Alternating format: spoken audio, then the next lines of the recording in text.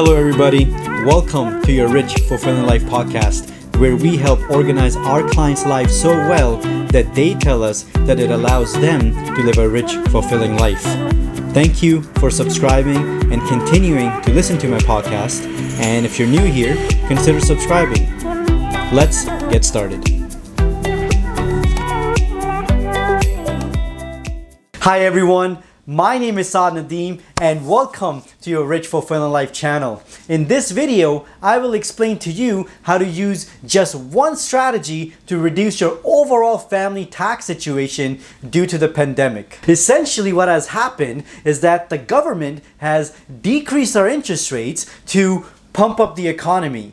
And lower interest rates mean more people may want to borrow to invest or start a business. What this has allowed us to do is to reduce our overall family taxes. Basically, what this means is that if you are the higher income earning spouse, then if you invest your own money, you're going to pay this much tax. But due to lower interest rates, if you loaned your spouse that money instead and then she invests the money, then you're going to pay this much tax. What is a spousal loan? A spousal loan essentially is loaning your spouse money to invest or to start a business. In this video, I will be focusing on just loaning money to your spouse to invest. Why would you want to loan your spouse money? The reason you would do this is because if you earn a higher income, then on your investment income, you're going to pay quite a lot in taxes. But in Canada, we have graduating rates of taxes, meaning the higher you earn, the more taxes you pay. But you don't pay that higher tax rate on all of your income, you only paid on that portion. So our tax system is kind of like a ladder. So the higher you earn, the more taxes you'll pay. This creates a pretty unique strategy that allows us to reduce our taxes overall as a family, if we are able to shift some of our taxes from the higher part of the ladder to the lower part of the ladder.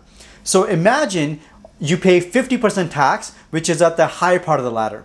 Imagine we're able to shift some of these taxes down to the bottom part of the ladder. Now, you're no longer going to pay maybe say 50% in taxes. You may be able to pay now maybe 20% in taxes. So that is a huge difference. Why can't I just gift the money to my spouse? The reason you can't just give your spouse the money is because Canada's Income Tax Act limits our ability to give our own money to our spouse for investment purposes. You can give $10,000 to your spouse to go shopping, but what you can't do is give $10,000 to your spouse to invest, because the investment income or the capital gains that you get from the investment will actually be attributed back to your taxes.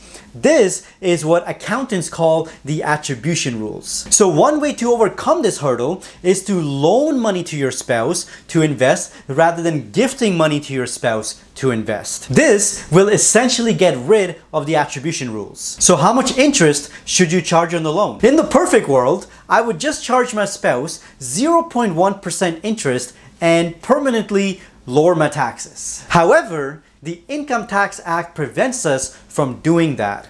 So instead, what we have to do is charge at least the prescribed rate. And the prescribed rate is the average of the 3 months treasury yield of the first month of the preceding quarter. Phew. So right now we're in July, which means we're in the third quarter.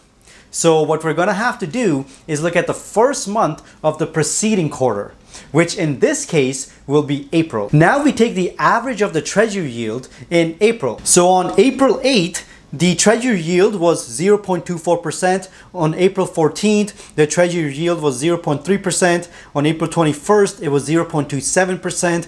And on April 28th, it was 0.27% as well. So the average treasury yield in April was 0.27%. Woohoo! We can charge just 0.27% on our spousal loan and reduce our taxes. Not exactly. The next stipulation by the Income Tax Act is that once you have that average treasury yield for the entire month, then you have to round up to the nearest whole percentage, which in this case is 1%. This stipulation basically makes sure that CRA never gets 0% and they will always at least get 1%. When are prescribed rates most advantageous? The most beneficial time to implement a spousal loan strategy in your overall family wealth is when there's a significant difference in the marginal tax rates of your various family members. Wait a minute, why various family members? I thought it was just for your spouses. Who all can really use this strategy? Well, of course you can use this strategy among spouses. So if one spouse earns a much higher income than the other spouse, then you can shift money from the higher income spouse to the lower income spouse, and that will vastly reduce your taxes. And you can also use this strategy to shift income over to your minor children through the use of a family trust. If you have to pay for private schools or extracurricular activities, it might actually be much more beneficial to set up a family trust and pay for those expenses that way. Does the borrowing spouse have to repay that loan? Not really. They can pretty much keep the money indefinitely. But what they have to do is pay interest on that loan every year within the first 30 days. Okay, so now it's getting kind of complicated. Can you just tell me how it works? Sure, let's use a real life example. Let's say Mrs. Smith has $500,000 to invest, but instead of investing that $500,000 in her own name, she instead loans that $500,000 over to Mr. Smith at the prescribed rate of 1% and documents this loan properly. Each year, within the first 30 days, Mr. Smith has to pay Mrs. Smith 1% interest on that loan of $500,000, which in this case, 1% on $500,000 is $5,000. Mrs. Smith will pay annual taxes of $5,000 of interest income that she receives from the loan. Mr. Smith, on the other hand, will deduct $5,000 for interest expenses on his taxes. Because Mr. Smith has no taxable income, he will pay minimal taxes on any capital gains, dividends, or interest income that he receives that entire year. Even though Mrs. Smith is in the highest tax bracket, and she will have to pay taxes on the interest income that she receives from Mr. Smith, but shifting her $500,000 portfolio over to Mr. Smith will greatly reduce their overall family tax situation because of this strategy. If you found this episode helpful or knowledgeable, please do share this episode with just one other person who you feel would benefit from this episode.